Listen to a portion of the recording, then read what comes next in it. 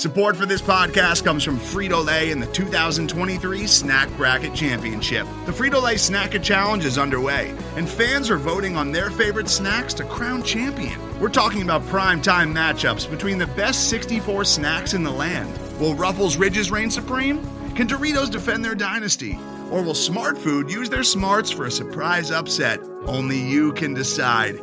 Get in on all the action for a chance to win up to $1,000 or a year's worth of snacks. Let your snacks be heard. Just go to fritolaysnacket.sbnation.com to vote and enter for a chance to win. No purchase necessary. Sweepstakes ends April 3rd, 2023. Void where prohibited. Year's worth of snacks awarded in the form of 52 coupons, each good for one bag of chips. See official rules at fritolaysnacket.sbnation.com.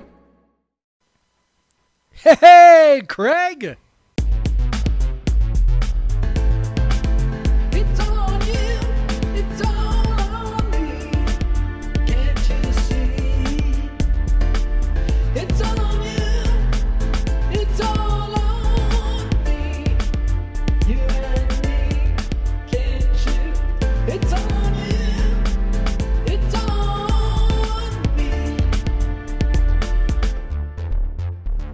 Craig.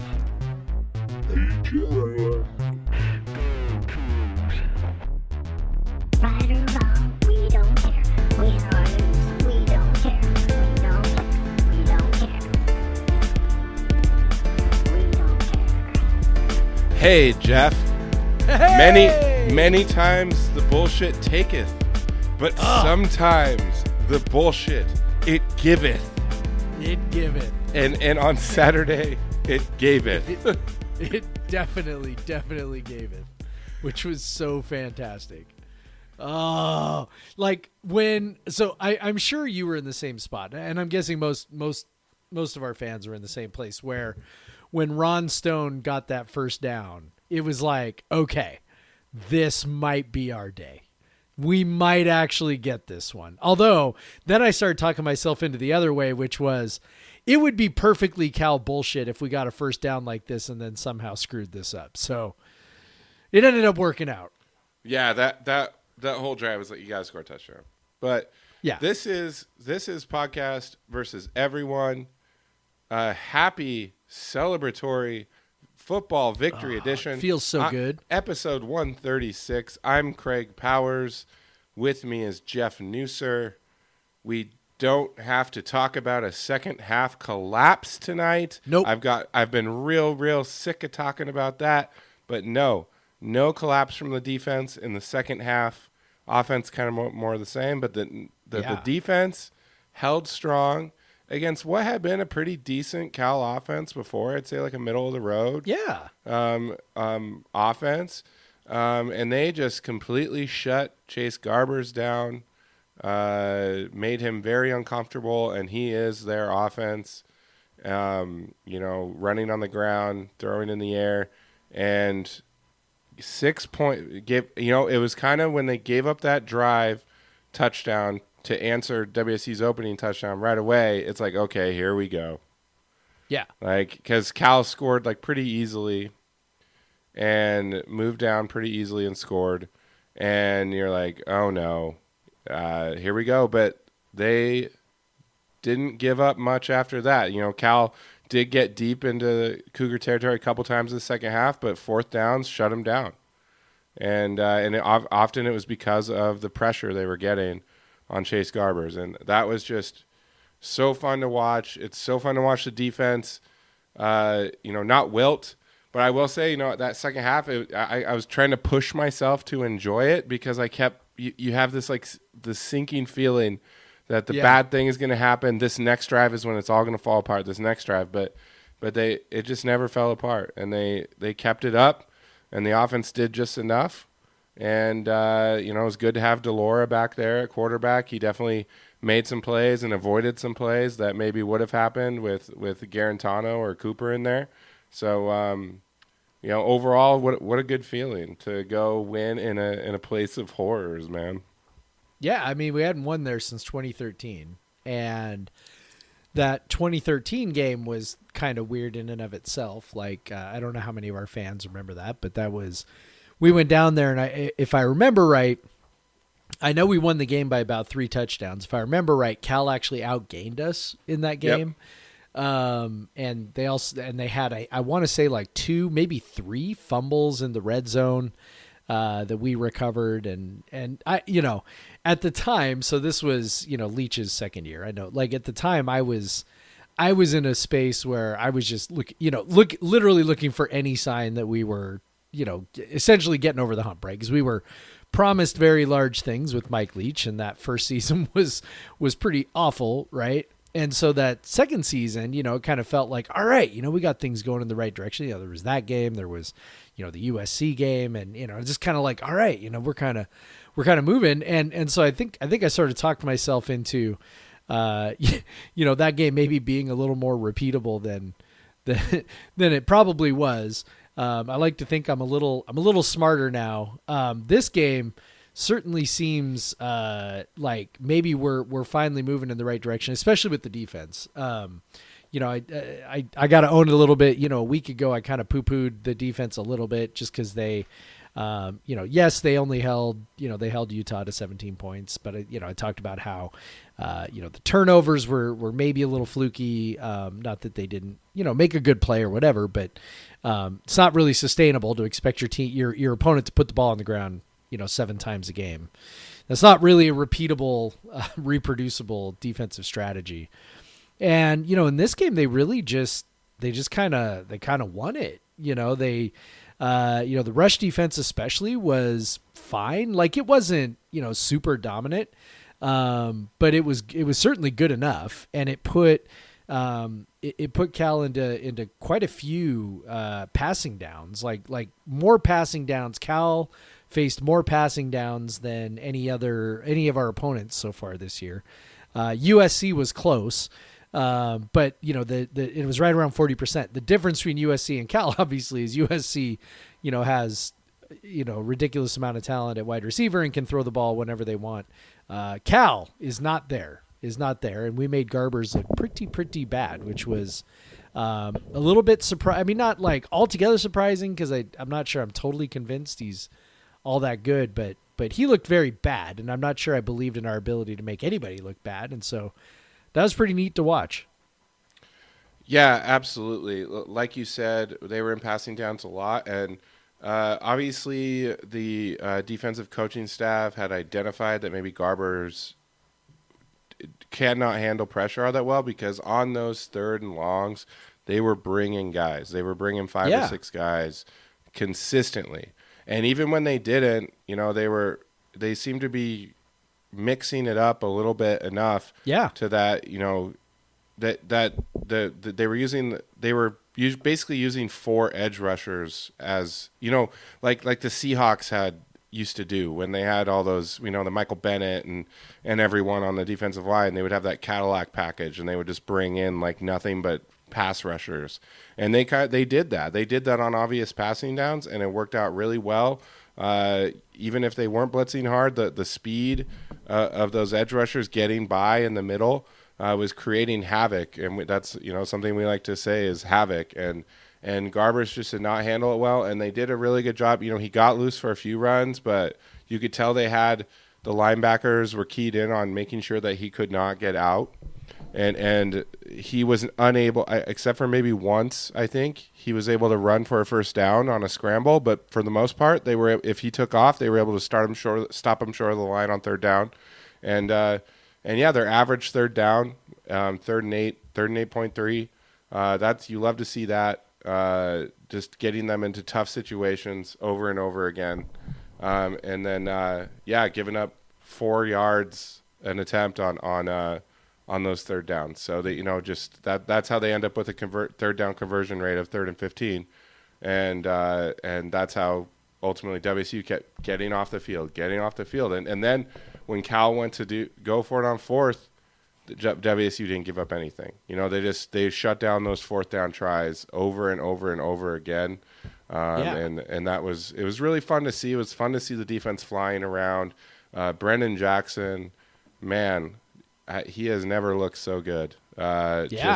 Just an absolute monster, using his his quickness to just blow past Cal's very unimpressive tackles and to just you make some plays. I think they gave him 2 sacks. I think he was kind of fortunate. He maybe could have got a half sack on one, but because Isom basically had him down and he just came in and finished the job. But that his sack to start the second half was really impressive. He just blasted past the tackle and right into Garbers. No chance. Garbers had no chance, and that was really cool. And he wasn't the only one. You know, a lot of Stone had a nice game again, and props to the, you know, Armani Marsh. You know, he had a huge game playing that nickel spot. Yep. He's really come into his own in that spot, and he's now got a few games in a row where he's playing really well, and that's really cool to see. Yep. Yeah, it's I think the most impressive part for me was the interior of the defensive line did not get destroyed. And it's like I like that sort of sounds like a backhanded compliment, but I mean, we've basically spent 3 seasons really, if you count 2019, which you know, you probably should.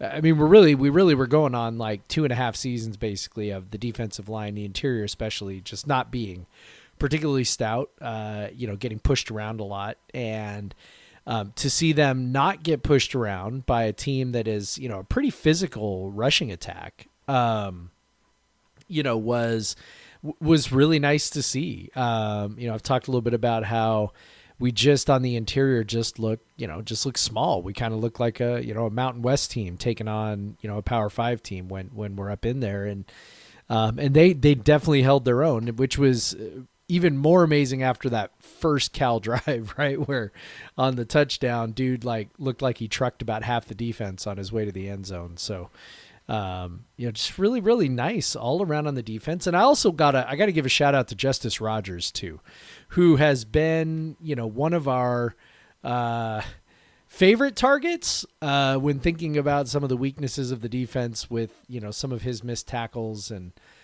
bad angles to ball carries and things like that. Man, he has been remarkably consistent this year, like to the point where, you know, and I don't know the finer points of linebacker play and run fits and things like that, but, you know, I certainly no longer watch the defense and then, you know, can point to, you know, however many examples of him, you know, whiffing on a tackle or being out of position. You know, sometimes it seems like, you know, you play enough games at middle linebacker and you eventually just kind of figure it out. Alex Hoffman-Ellis, for people who remember him, he, you know, seemed like he was a little bit like that. He was kind of a mess for a while, real athletic guy, right? And kind of a mess, you know, run around all over the place. And then, you know, his last year, he really kind of put it all together and became, you know, quite a good linebacker to the point where he, you know, put together a nice professional career in Canada. So, yeah, it's really cool to see with Justice Rogers. You know, I know, you know, we've all kind of been waiting for it, and it seems like he's kind of figured it out and has been, you know, a pretty stout, pretty consistent player in the middle there, which has then freed up Jahad Woods to go do what he does, which is just, you know, run around and hit people. So, yeah, lots of praise to go around, man, when it comes to the defense. Yeah, and it was also cool to see Jalen Watson get to make a play. You know, he doesn't get thrown at very much, and No. basically pressure forced Garbers into a tough throw on a 4th down, and Jalen read it all the way, made a really nice pick. And yeah, like I think the announcer said, yeah, basically Cal is giving the ball up exactly where they would have if it went incomplete. But it's like, yeah, but the defense loves to get those turnovers. Yeah. And you know that fires them up. Yep. You know that fires Jalen up. They did not throw that his way much at all. Like they were going to the other side pretty much all the time. And Cal's receivers made a couple really nice plays, but they just weren't. Garbers was just unable to get the ball to them primarily. You know, he just couldn't get it out there. So all credit to that front seven, just making we had sometimes safeties. You know, Isom getting in there, pressures just mixing up, and just all around. You know, for the first time, you know, we saw the 60 minutes, and we saw the defense not get figured out or just not get tired in the second half, and not relinquish a lead. And because ultimately the offense was kind of more of what we've seen throughout the year, with the exception, I think, that primarily of Jaden at quarterback making a couple plays and avoiding sacks a lot, so not setting drives back, and then obviously his new favorite wide receiver making one of the most incredible catches you'll ever see.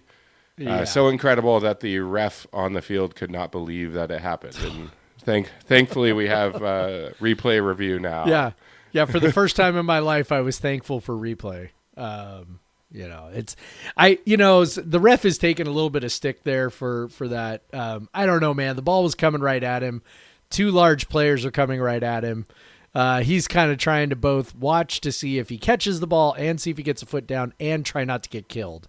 So I'll give him a little bit of a pass. Give him a little bit of a pass on that one. So I'm glad they got it right. I know that the reason why I kind of thought, well, hopefully he'll take a look at this, was even before they showed a replay.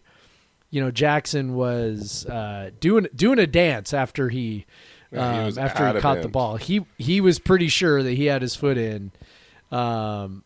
If there's something I know, receivers typically know where their feet are. Like they typically know, like if they are inbounds or out of bounds. Like they are pretty good about knowing where that is. And he was adamant that he had gotten a foot down. So, man, good for him. And SportsCenter, he was the number one play on SportsCenter. Yeah. Which is, look, you could, we probably could make light of it or whatever, like, oh, whatever, you're on SportsCenter. But it's like, man, that is a big fucking deal. It's like, that is your moment in the sun. That is the whole nation is watching you make this play. The whole rest of your life, you could be like, I was number one on, SportsCenter's top plays. Like it's a pretty cool fucking deal. So good for him, man. He's been through a lot. So I was writing I'm still working on my Monday after. I don't know how many people have sort of like kind of put this together, but man, this is his 4th year in Pullman. Year number 4, for a community college transfer. Yeah, like he transferred in as a junior. Yeah, he played in 2018. So he played a lot on that Alamo Bowl team, right? Played in I think all 13 games. And then, didn't play a ton, like in the sense of he wasn't one of the main receivers, but he played in every game, caught, 200 and some yards worth of passes. And then the next year they decide, well, we've got so many receivers. Let's have the 4 game. That's when the 4 game red shirt comes. Yep. Yeah. So they decide, let's just play him 4 games. We'll kind of manage which games and then we'll redshirt him. Well, then last year happens, which is, whatever it was. And he had injuries too. He only played 1 game. So finally, 4th year in Pullman, 4th year, right? He's shown out, leading just the team like in all of receiving us. Yards. Yeah, exactly. So ain't no problem staying a little longer, and it's very cool for him. His dad died last March. Very, he's young. I'm 44, and his dad was 48. So, it's like that is too young to be dying. So, good for him that he's having a great season, and here's to hoping he's he gets some pro scouts to notice him. He's I think skill wise he's not all that different from Aesop Winston, and Aesop Winston has found his way onto a practice squad this year. So, hopefully that's at least in his future next year. Yeah, I think overall though the offense has not progressed much. No. Cal's, as we talked about in the preview, Cal's defense is not very good this year, and WSU came out and put up 4.4 yards a play on that. At which for comparison, Cal had 4.3 yards a play in that game. So, right. And they scored a touchdown on the first drive of the second half again, and then nothing again. So that's becoming that's still a concern, and luckily when the defense balls out, you don't notice it as much, but it's still just every other team Cal has played has done a little better offensively. Maybe Washington probably wasn't that great, but Washington's offense is nothing you want to compare yourself to either. So we're definitely not there on the offense. Max Borghi played. He didn't look 100%. He looked a little tentative. Maybe he didn't feel like, because I think that stiff arm, knowing he has it, allows him to be more aggressive. Yep. And so he was definitely more avoidant. Like he was trying to avoid getting hit a lot more. So, and he's already a kind of a tentative to the hole because he's looking for the big play all the time. And then you kind of doubled down on that, and he had a couple nice runs, but he had a lot of bad runs. WC actually had a lot of stuffed runs in this game. Yeah. I think Max was a lot of those. Yeah. 12 stuffs. That means no gain or negative play. So that's a lot. Yeah, that was 1 out of every 3 rushing attempts, roughly. To go for 0 or negative yards. That is bad. That is quite bad. I don't know, man. The offensive line's still kind of a mess. Yep. It's not like Delora was constantly under pressure, so I guess that's good. But they're still, man, they are still struggling to be super effective, especially in the run game. So I don't know, man. We were promised a really dynamic, exciting offense when Rolovich was hired, and we just have not gotten that yet. We did get it. Seemed like we were getting it in the very first game last year. And then even, for a bit against Oregon in the next game. Yeah, it was, 38 points against OSU and, we 29 against Oregon. Yeah, we were off and running and then, man, it is. So our points per game right now is the lowest for a season that it's been since Leach's first year. So Leach's first year was 20.4 points per game. We're currently at 23, and that includes 44 against Portland State. Yeah. Take that out of the mix, it's under 20 points a game. So that's because you got bad. 20 against FBS competition. 23 is your high watermark against Utah State right now. Yeah. Yep. And against Pac-12 teams, you've went 14, 13, 21 now. Yeah. Which is not what we're looking for, unless this defense is just going to be amazing every game. No, I don't. I wouldn't want to count on that. I would not want to count on that. Back to the defense for just a sec. I mean, it is worth noting that the 3rd down, 4th down conversion rate was absurdly low. And that was kind of the main driver behind, kind of the low point total, right? Like if this was a normal game, if we didn't have maybe a couple touchdown lead, maybe, Cal kicks a field goal or 2 in there and things are maybe managed a little bit differently. But, in a couple of those 3rd, 4th down plays were really, really close. Like, I'm thinking of the one play where I think it was Travion Brown, right? Got his hand on a pass, like a screen pass. And that may have gone for quite a large play, if he doesn't do that. There was another play where I'm not positive this is a 3rd or 4th down, but I think it was. Another play where Garber starts to scramble and Jackson trips him up and he ends up half a yard short, right? Or a yard short. Yeah. I think that was a 3rd down. So again, they did convert on the next play. But, okay. Yeah. That was when I think they were like on their own 35 and they went for it. And so that's always, I love to see that. Good job, Wilcox. Normalize going for it on 4th and 1 from your own 35.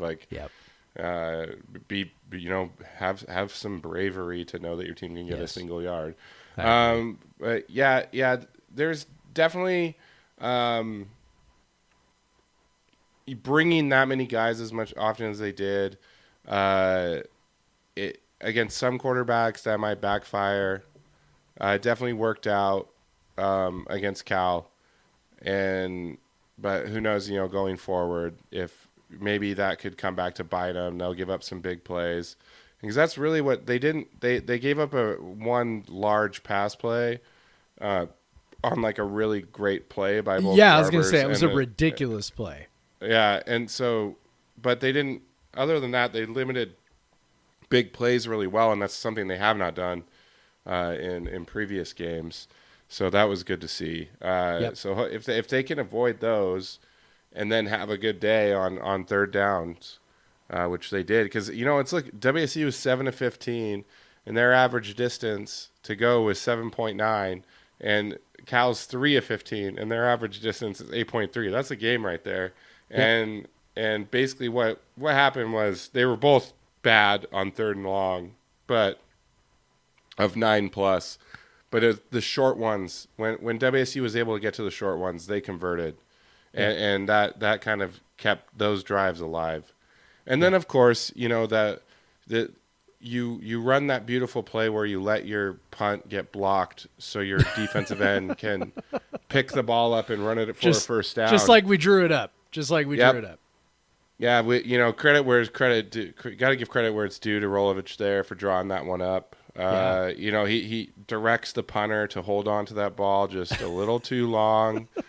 And then, wow. No idea what he thought he was doing. Oh, yeah. He just held it. And then he waited to punt it after the blocker released. Yeah. It was very strange. It worked out really well, but wow. Yeah. And by the way, he gets credit for throwing a great block to Spring Stone. So heck yeah. I guess he totally. It's like the Dumb and Dumber scene, right? Like where you do all these bad things and then you totally redeem yourself. Yeah, that was I don't know what he was thinking. I mean, obviously that rugby style kick is not or Australian rules football style kick. I don't know. Is not a, you know, it's not a new thing or a novel thing. Like people do it. You know, I remember for Reed Forrest used to do it. Yeah, I mean, but for whatever reason, he just held on to it for so long. And it was like, what are you doing? Like you've already bought plenty of time for your guys to get down there. Which I don't know. Like I mean, we joke all the time. Maybe he was waiting to see if he had a running lane. Like maybe he thought he saw something and it just held on to it too long and it closed. Maybe up. he got caught in between, and I don't know, man. This kind of stuff always just smacks of like special teams coach like justifying their job by coming up with something new or weird. Like instead of just making sure that you do the thing you do really well. And it's not like, I mean, our punt coverage has been great. Like it's not like we've been giving up punt returns or something. Like I don't know, man. He's averaging like, I don't know, 45, 50 yards a kick. Like he's doing a great job. Teams aren't getting any returns on us, so I don't really know what we were doing there. It might be what you said. It might just be if it's there, go ahead and run it. Which, I don't necessarily disagree with. I mean, I love, taking a look, but also this is a guy who has played now 5 football games in his life and may not know exactly what a good look is for running. So I don't know, man. At least it worked out, I guess. At least it worked out. So, I commented on Twitter, like you're never, like I've never seen that, neither of you. I had a Twitter follower comment that WSU has actually done this before, and I do not have a recollection of it happening. I'm looking at the play-by-play for 2007 Wisconsin WSU. That's what was cited. Let me give the guy the person credit. You're not the only one. I have absolutely no recollection of this play either. So I'm looking at the play-by-play on WSU's first drive, 4th and 4. Darrell Blunt rushed for 11 yards to Wisconsin 47. So did he was the ball blocked and then he picked it up and ran it for 11 yards? Darrell Blunt, of course, was the punter at the time. That could have been what happened. I'm just I'm racking my brain trying to figure that out. I don't remember. Like, I trust you, man. Like, I trust that it happened. I'm not questioning it. I'm just like, wow, like, it's amazing what you forget. Because obviously that game, it was a forgettable game. Other than like WSU was hanging for a bit and then got totally run over. But, yeah, so that was but so funny if this actually has happened twice for the Cougs in like the last 15 years, like that's nuts.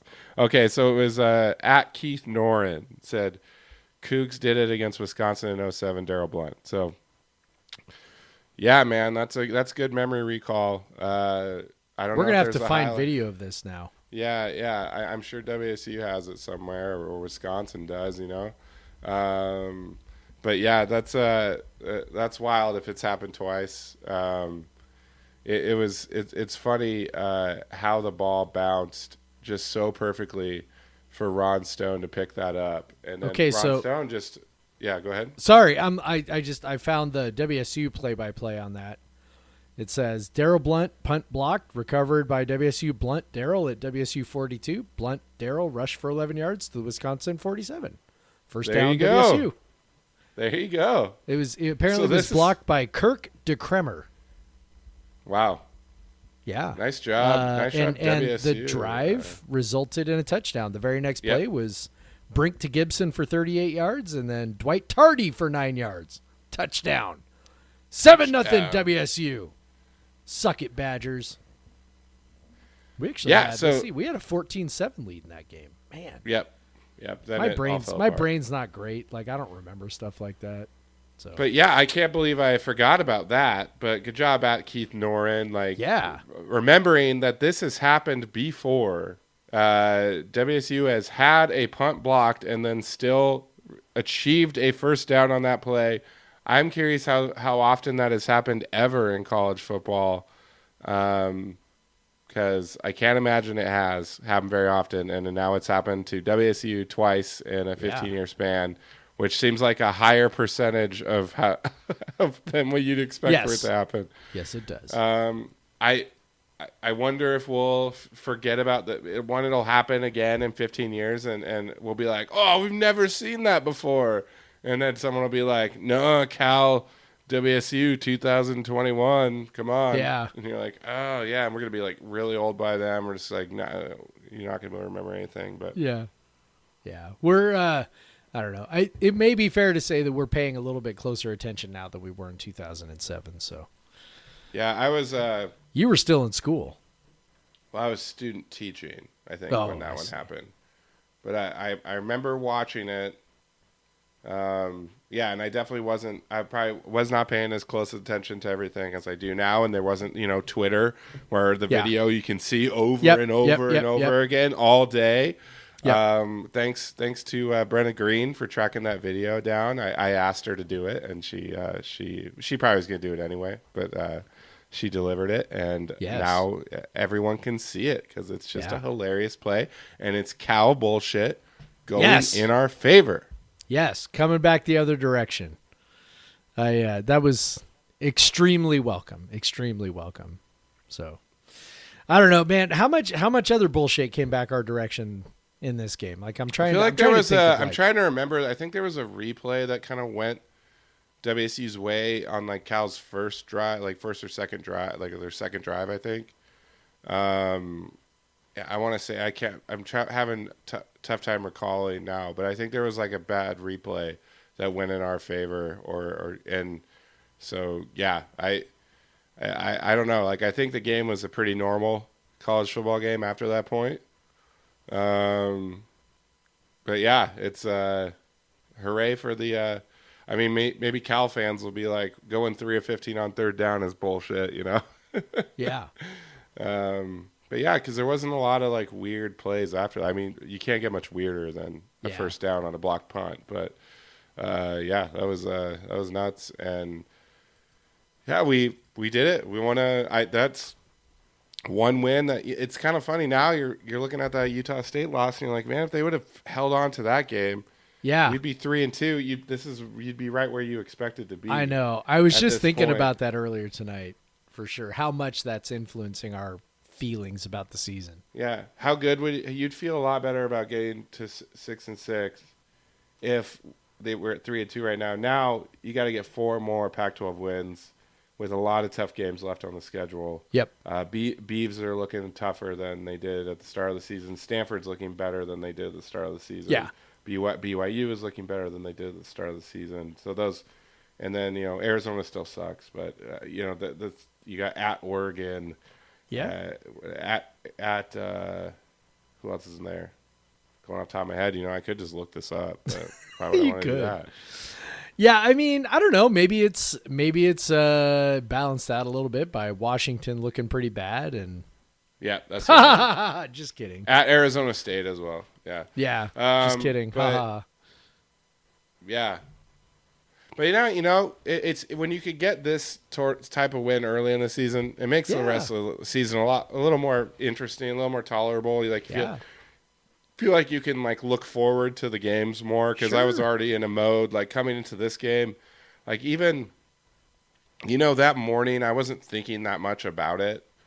Like it just wasn't on my mind that much. Like I wasn't chomping at the bit for the game to get started, even though I got to sit at home and watch it. Our photographer canceled, and so there was no picture time. I got to sit and watch it. I'm thankful for that, because we had a lot of fun on Twitter during that game. Yes. But Twitter, the social media that lasts, that doesn't go down for a whole day and to the point where all of your employees can't even get inside the buildings. But but yeah, so it's cool. They won.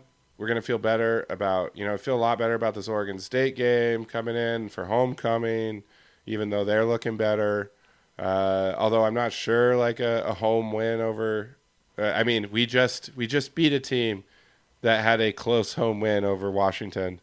So coming in with another team that had a close home win over Washington. So we'll see. We'll see how it goes. Their offense looks pretty good, but other than that, man, we'll obviously get into them on Friday. Yeah. So the football game, good job, A+. Yeah. One Woo! a win. That was Yay. fun.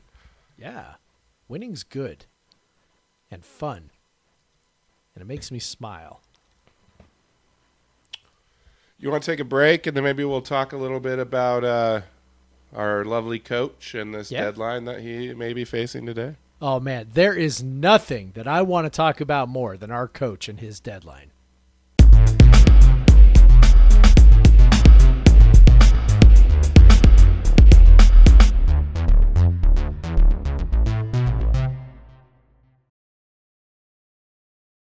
Today's episode is brought to you by Cars.com. With over 2 million vehicles and 50,000 more added every day, Cars.com will match you with the perfect car for you, your budget, your life, your style. And if you're ready to say goodbye to your current car, Cars.com will get you an instant offer to cash it in. Just start by entering your license plate and get matched with a local dealer who will write you the check. So whether you're looking to buy or sell, just go to Cars.com. It's magical.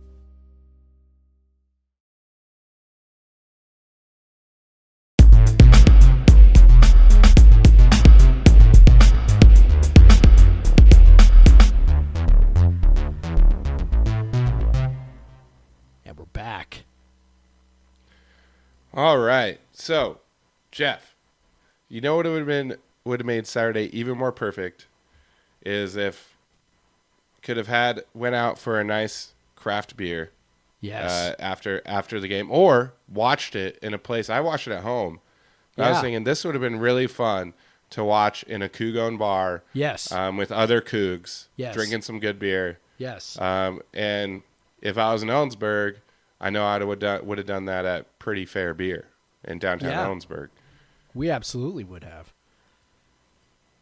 Because you're sitting there, you can drink. They have a diverse tap list. You can have your hazies.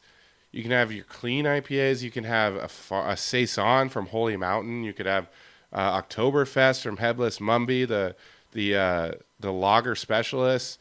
Pilsner from Three Mags. Structures beers in there. Just all sorts of good stuff you cannot find anywhere else in Ellensburg, anywhere else in Central Washington. Just a lot of breweries that you're just not going to find anywhere else around there. And of course, they always have the Coug games on. You can watch the Cougs. It's run by Cougs. They're there having fun as well. So great spot. And I think if you're in Ellensburg and you want to watch an away game, that's because the Central Washington official alumni parties they don't really have them. I think So you kind of got to find your own places, and sometimes that can be hard. But one place that you do know in Central Washington that will always have the game on and be pro Coug and also have great beer and food and wine and seltzer is Pretty Fair Beer. And cider. It's kind of like cider has now been almost forgotten because of the rise of seltzer. Because all the people that drank cider because they didn't like beer now can also drink seltzer, and it's almost like I wonder which beverage took the bigger hit in their market share when seltzer came up. Was it beer or was it cider? I'd be curious to see. I'd guess cider, man. Yeah, because like cider is basically I mean, there would be exceptions to this, but most of the people I know who drink cider do it simply because it's gluten free, and they can't have gluten, and so they would choose cider because that was something they could drink without gluten. Now that there are ciders, like a lot of people I know, including my wife, very much prefer seltzers to the ciders. So for whatever that's worth. And Pretty Fair Beer has all of it. So yes, you can check it out. All your beverage needs, and I know they're getting close to allowing all family, but right now they're 21 plus. Yes. They do have They have a beer club. You can sign up, and they give you a mixed 4-pack, a curated 4-pack every month with special beers that they drive to breweries and track down themselves. And, I've talked with them, and they have good taste, and they're going to find good stuff. So highly recommend them. Fifth and Pearl in Ellensburg. If you're heading out to homecoming this weekend, on the way or on the way back, give them a stop. Drive past all the fast food places, get a nice bite to eat and have a beer. It'll break up your drive. I've done it. I did it for the first game of the year. And I did it on the way back for the next week, so it's nice to kind of break up your drive a bit. So I recommend it. And Ellensburg's that perfect spot to do that, and you can go to a Coug-owned bar that has nice beer, nice food, all that. So Pretty Fair Beer in Ellensburg. Check it out. Love it. I love it. All right, man. So what are you drinking? My Pretty Fair Beer of the podcast. Now I got to say I had high hopes for this because so as I was purchasing this at my local tap room, Rainier Growlers, there was a man sitting at the bar having a beer, and he said to me, "Did you get a Terraformation? It's life-changing." And I was like, "Actually, I did get one of those. It's life-changing?" He goes, "Life-changing." Like, okay. All right, so I am having the Terraformation, which is a double dry hop, fresh hopped, hazy IPA from SIG, which I know you know extremely well. Yep. I don't know if I would call it life-changing because I don't know if there's a beer that would change my life, but it's very good. It's very, very good. I love, first of all, I love fresh hop beers. Just in general. I tend to think that's because it's unique and it's seasonal, right? So it's only like, once a year for about a month. And so since it's only really once a year for about a month, like it's this unique flavor and, it's just a flavor you can't get the rest of the year, right? So I think that's part of why I end up enjoying it so much. Cause I do drink like drink so much other beer. It's like, to have something that's unique or different or, just sort of interesting flavors, is welcome. So I do love fresh hop beers just in general. And this one is extremely pleasant. I love it. I'm not very good at describing flavor profiles, but it is a very, very pleasant, beer with lots of, just sort of complex flavors and, yeah, it's awesome. I love it. It's really good. Awesome, man. Glad to hear. I've been really impressed with SIG. I'm not surprised. Great brewer there, and they did a good job hiring their head brewer, Jeff Stokes, and he's crushed it. He's having a lot of fun. He's a good dude. Side note: before I talk about my beer, I found from 4 News Now highlights of WSU Cougars season opener. They have all they have is Blunt getting tackled at the end and then pointing first down. Like, so you just see Blunt getting tackled and pointing first down. They don't have the full play, which why wouldn't you show that whole play, you know, like if you're going to show it, you know? So yeah, we have some video evidence of it. So and we have written evidence. It's happened before. Anyways, so what I'm drinking, you know, I had to go with I got a couple Berkeley beers. I know our friend Theo Lawson, he's from the Bay Area. Whenever I talk to him about beer, he always talks about the Rare Barrel. I think he's got a relative or a friend that's got a membership there, gets their like special beers and all that. So they're kind of a sour only brewery in Berkeley. And you know, they were kind of one of the pioneers in that of just being like a farmhouse sour beer brewery. And they've always been known for some pretty potently sour stuff. But I'm drinking from them. As you know, I always say Grisette is life. So I'm having from them a Small Axe, ACTS, Small Axe, Grisette style beer aged in oak barrels. And it's got these like paper plane birds flying in the air on the label. It's pretty interesting. But yeah, this is from 2018. I'm guessing that's what that 18 means on the bottle. But yeah, it's very good. I love a nice oak barrel aged Grisette. It's got good funkiness, not like the super tartness that you usually get from Rare Barrel. Very dialed in, very drinkable, nice, refreshing. 3.5%, so you can crush this 750 milliliter bottle, no problem. But yeah, they're out of Berkeley, an innovator out of Berkeley. So I had to give credit to all the small acts on Saturday that led to a Cougar victory, including. I see what you did there. Yeah. Also, the paper planes reminded me of. In a very intense Mariners game on Friday with Shohei Ohtani up to bat facing a 2-strike count, a bunch of idiots decided to throw paper planes onto the field. Also very impressive paper plane makers, by the way. Because they got to give them credit for that, I guess. But so I just had to that just reminded me of that. But then of course I do also have sitting on deck right here a Trumer Pilsner, a great Pilsner made in Berkeley. As well. So cheers to Berkeley. Yeah. You know, we still like a lot of those guys. Thank you for the win. Yes. As always. And thank you for going down to a place of terrors and winning Cougs. Go Cougs. And as always, that was my Pretty Fair Beer of the Game. This beer segment is sponsored by Pretty Fair Beer in Ellensburg. Yeah. Proudly owned and operated by Cougs. All right. In case you missed that part. So, I'm sure they'll love us for having this segment right up against their sponsored segment, but we got to talk about it. Yeah, so obviously today when we're recording is the last day when you can get if you are a state employee, when you can get the Johnson & Johnson vaccine.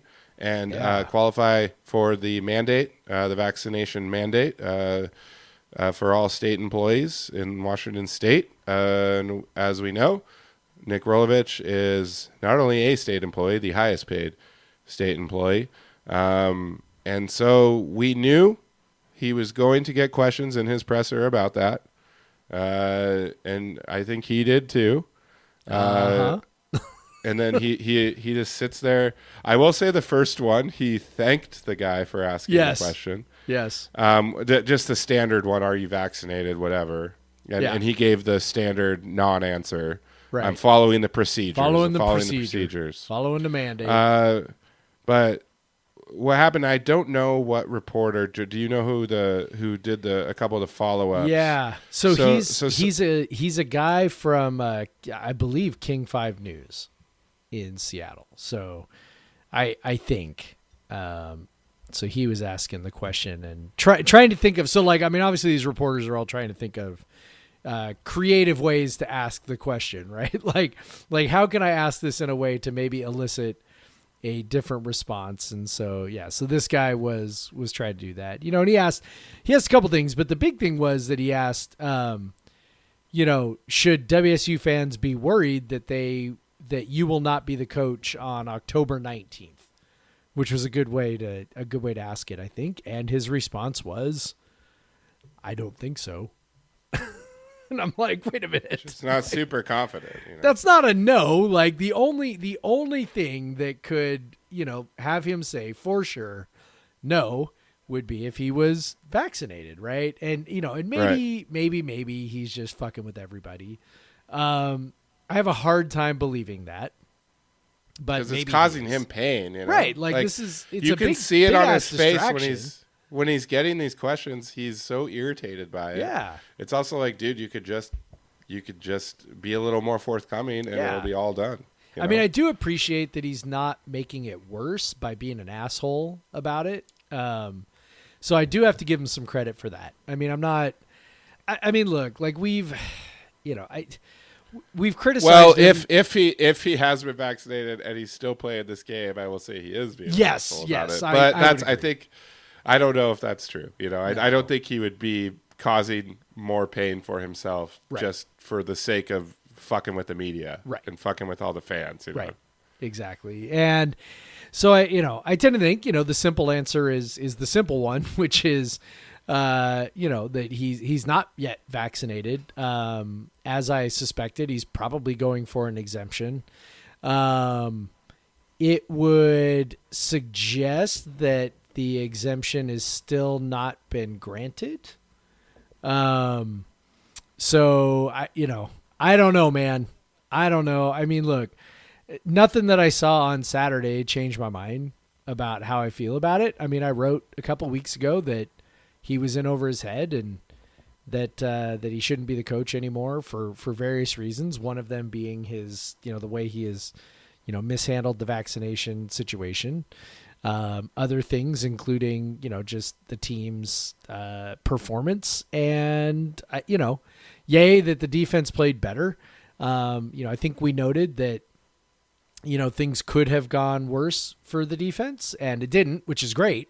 But also, there were some close plays, and it maybe could have been a bit closer of a game, and the offense is still a train wreck. So, nothing that I saw made me think that we're oh man, this ship is turning around, kind of like it was with Leach in say 2015, right? So, hopefully, I mean, we only got a couple weeks before we know for sure. It certainly seems like he's playing the get an exemption game, which, kind of as we've seen, that has not gone over very well for most people.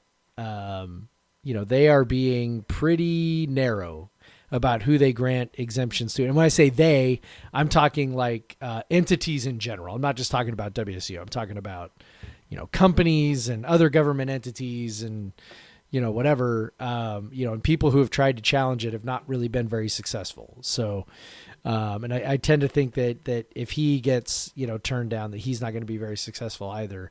It is kind of wild that it is now, going to be, by the time everybody listens, it's going to be October 5th, and we will not have an answer as to whether he has been vaccinated or received an exemption, which now means he is squarely in the, potentially losing his job area. So I don't know. I mean, obviously what I'm hoping for at this point is that, whatever he does, he loses his job, but, I don't know. Yeah. And it's, so the next question, I think it was the same person. They cited, John Wilner article where Wilner said that, Rolovich is putting his career on the line, and they asked Rolovich if do you feel like you're, putting your career on the line with this, and they just let it simmer, and he sat there for a beat, and then gave a very kind of just like, no, No. Yeah, the question asking technique was really good today. Because sometimes, you just let it sit. I do that as a teacher, right? Like I ask a question and nobody wants to answer, so I just kind of let it sit. And if you let it sit in silence long enough, somebody's going to say something. Yeah, that's the thing I always tell like younger journalists, younger interviewers, or just people who maybe don't do it for a living and have to do it. And even people who are doing job interviews, I tell them too, like just don't be afraid of silence and let things breathe. And that's when the answers can get more interesting. To Rolovich's credit, he kept it pretty about as short as you could keep it. But yeah, and then he was very happy when the next person asked about Oregon State. So yeah, he was definitely ready to move on to Oregon State by that point. So yeah, these are the days of our lives, like sand through an hourglass, whatever. It still keeps going. Soap operas never end, man. They never get canceled. No. So, No, this also feels like it is never ending. Yes, and but it will have an talking end about it. One way or another. Yeah, everyone was like, "Oh, we're gonna know by October 4th." It's like, well, no, we don't. So, let's keep it going. Yeah, let's keep being the. I'm going on a Sirius XM radio show tomorrow. Yeah. And they're going to ask me about it. So that's going to be fun. I don't know what people, so really the only thing that we could have found out today is that he's been vaccinated. If he's not, then WSU probably is starting a paper trail to notify him that he's not in compliance and that he's at risk of being fired and all of that. Well, someone did ask him, they've heard that, state employees who have not filed papers to show that they're in compliance are getting like notices. Yeah. And he said, I have no idea what you're talking about. Yeah, I know. To that. So I'm sure he doesn't. I believe him that he doesn't know what they're talking about. So if that's the case, we would not know about that. Right. I mean, that would be, unless he told us, that would be a personnel issue that, we would not be privy to. So, it's, if he came out and said, yes, I'm vaccinated, we're good, then yes, it would be resolved. But, obviously it's not resolved. He's obviously seeking an exemption and is probably going to fight that up until the 11th hour. If he has to, I'm sure, he makes $3 million a year. I'm sure he can afford a very good attorney to try and, fight it on his behalf. And, good luck. The courts have been have sided with employers and government on this one pretty consistently so far. So I don't know that our football coach is going to be the poster child. What's going to be interesting is if he does get the exemption and they try to say that he can no longer perform his job duty, then of course it gets very complicated. And I think, as we've mentioned before as well, the other complicating factor here is that while all the focus is on Rolovich, it's very obvious that there are multiple members of his staff that have also taken the same approach that he has taken, as well as potentially other coaches in not in football, but in other sports, and even potentially other head coaches in other sports. So that's sort of part of the mess. Like, if let's say, whatever they do, let's say Rolovich is not vaccinated, does not get the exemption, and a bunch of his assistants also don't get exemptions. I mean, what are we, are we going to lose 5 of our assistant coaches? I mean, like there's only 11 of them or 12 of them. Like, man, we can't, and it certainly seems like it's the offensive staff, right? It's all the guys from Hawaii that seem to be in this boat. So what we're going to lose? We're going to lose all the offensive coaches. I mean, what are we dealing with here? So I don't know, man. I don't know. I don't know. It's going to get weird. It's going to get weird. But one thing that just seems to keep getting better is WSU soccer. Yeah. Just rolling through the season right now. Just continues to not give up goals and continues to make incredible scoring goals, convert incredible scoring chances. It just a freight train, and very impressive. Again, went to the mountain schools on the road and beat both Utah and Colorado. Both kind of were tough, hard fought. Where it looked like maybe they were gonna get they were in control, but maybe we're just gonna get kind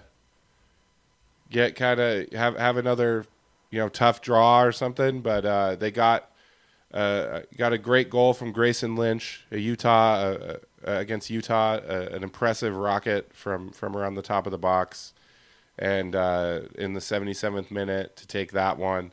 And then we're able to get 2 goals in the second half against Colorado. And so they get a 1-0 and a 2-0 win, stay undefeated in Pac-12 play, and just all around just looking very good this season, as we've said. They haven't allowed a goal in something like 600 and some minutes or something like that, which is very good. It's very, very good. That goal by Lynch, by the way, so if you're listening to the podcast and you have not seen that, you should look that up. It's as good of a goal as you'll see pretty much anywhere.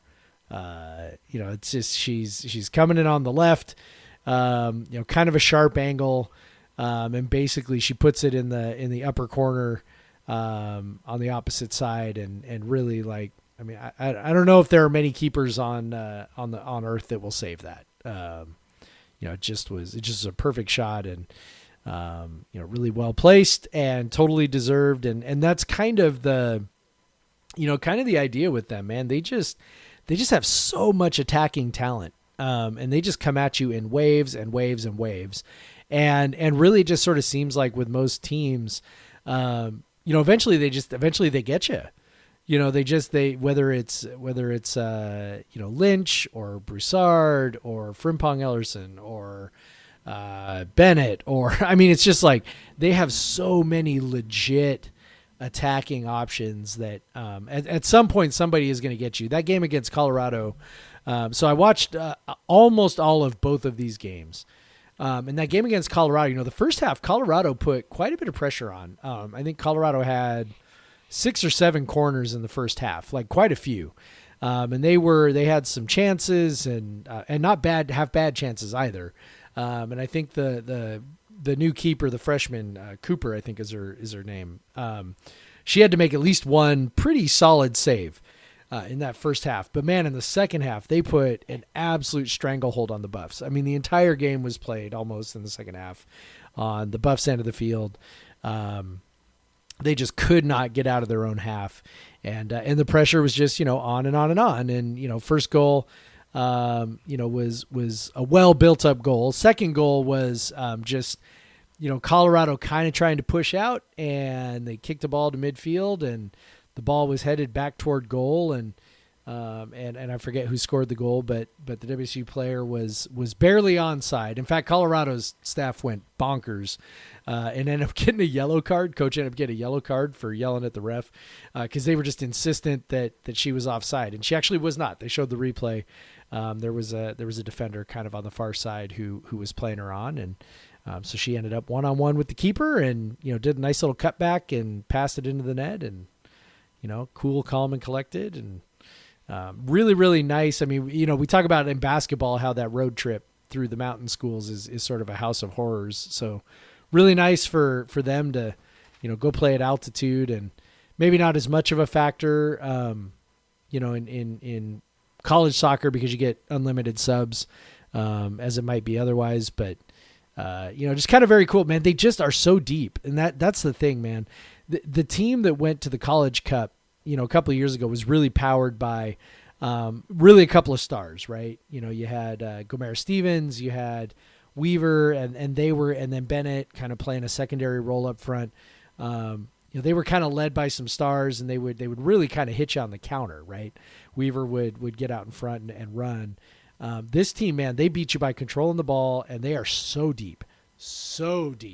And they sub people in, and it's like, eventually the other team just kind of wears out and caves. So really, really exciting. I've watched a lot of WSU soccer over the last few years, and I know you have. I don't know, man. This sure seems like the best of the bunch. They might be legitimately challenging for a Pac-12 title this season. I know they're not ranked yet, which is sort of stupid, but they are very, very, very good. Yeah, I don't. The rankings strangely have not been released yet this week. Yeah. But like last week, they were sitting at 7-1-1, and they didn't even get a vote. So, I mean, I guess their Yeah, so non-conference schedule was pretty weak, but still. yeah, they're sitting at 58th in RPI. But also Gonzaga's ranked like 15th or something, and they're sitting at 60th in RBI. Yeah. So Yeah. so their non-conference schedule didn't do many favors, but they are sitting currently tied for first nationally in goals allowed, fewest goals allowed, with 3 on the entire season. So That's not very many, impressive. Craig. That's Yeah. not very many. Yeah. Very impressive, and they got coming up this week. Looks like Stanford and Cal, both in Pullman. Yeah. Stanford's a huge one. Huge. So yeah, if you're in Pullman for homecoming, either if you can come in on Thursday, check out that Stanford game at 5, or stay a little later on Sunday and check out that Cal game at 1.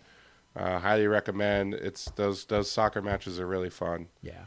They do a good job. A lot of people go. It's a good atmosphere, and the team's super fun to watch. So Yep. check them out. Stanford's still a top 10 team. They were higher than that before last weekend, and then they lost to who'd they lose? I don't even remember who they lost to now. But anyway, they lost. So, and I think it was their first loss of the year, if I remember right. So, Yeah, yep. So we're in first place, man. first place. It's gonna be fun. Very cool. I'm gonna be watching it on TV for sure. Yeah, yeah. So check it out if you're going to Pullman. Highly recommend if you can swing it. Go check them out. Yep. You won't regret it. Nope. Yeah. Our other top program, volleyball, didn't have such a great weekend. Yeah, womp womp. Sad trombone. Couple tough losses at home to USC and UCLA. The UCLA one in particular, 15th ranked. They were up 2-1 and then lost the final 2 sets. That's always rough.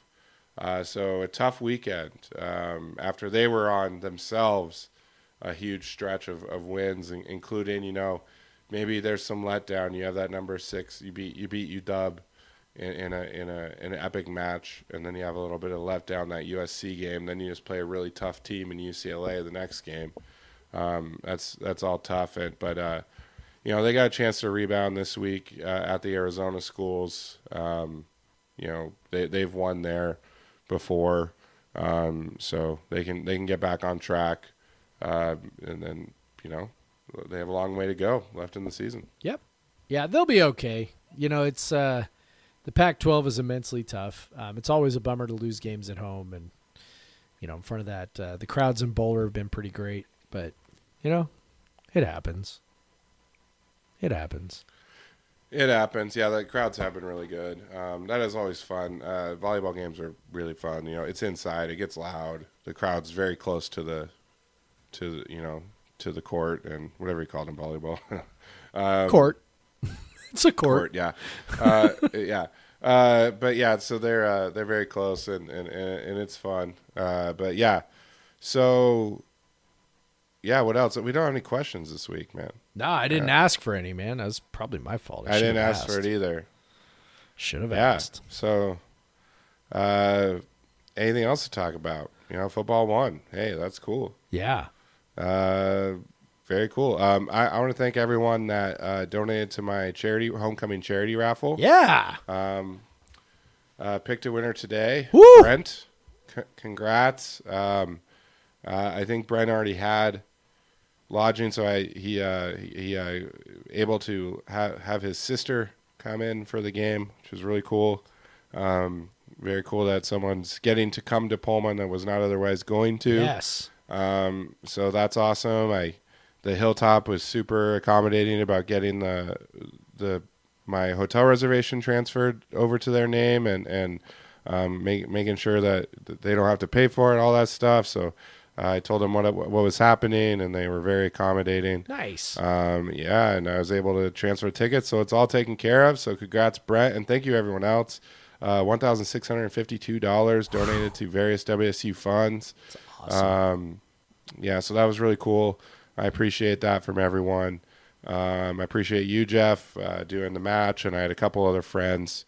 Emma's mom, who just gave money and said, told me to figure out what to do with it, and so I decided to award it as a match to someone. Nice. And then my friend Luke, who's from Britain, he's never been to Pullman, knows how much I love the Cougs, though.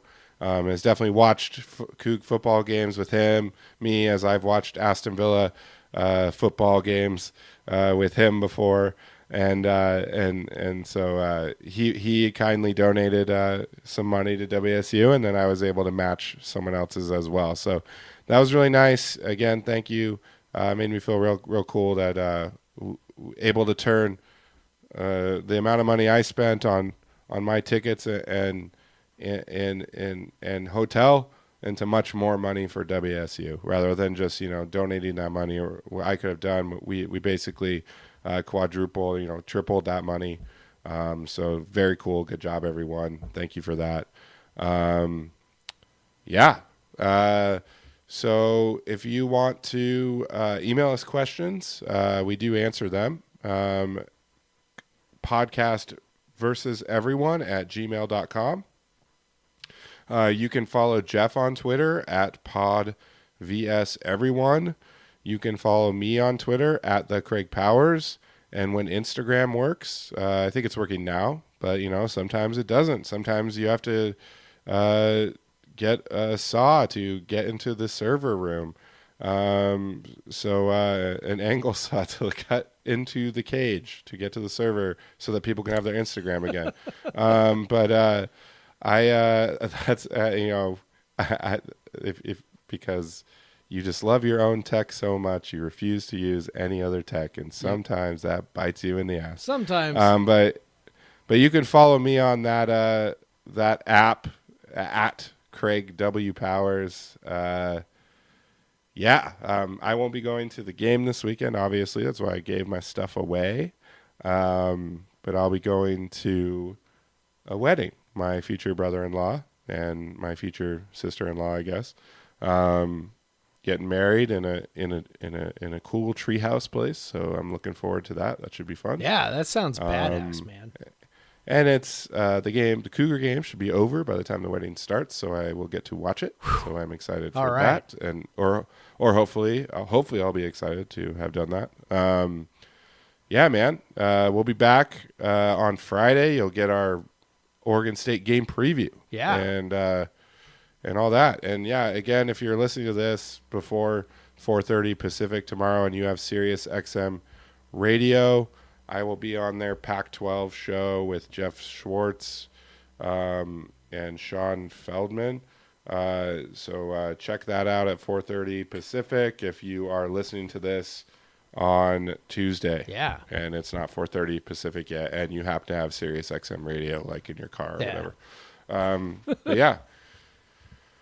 You fancy. That's good job. I know. Jeez. I love it. Yeah, but they still like they're calling me on the phone. I'm like, whoo, I can't use all my microphone and everything. I'll have to like get my MacBook out so I can run the sound through my MacBook so I can use my microphone and my headphones and all that. 100%. Yeah. I'm too used to that. I'm too fancy now, Yeah. Just knocked over my microphone. Not fancy enough to have that, even though you got me one, that the thing that puts the mic right in front of your face. Yeah, the boom microphone holder thing, whatever arm. However my desk is designed did not fit their little clamps, and so I just have it on a little stand right in front of my face. Yeah. Got to admit, it is nice. It is nice.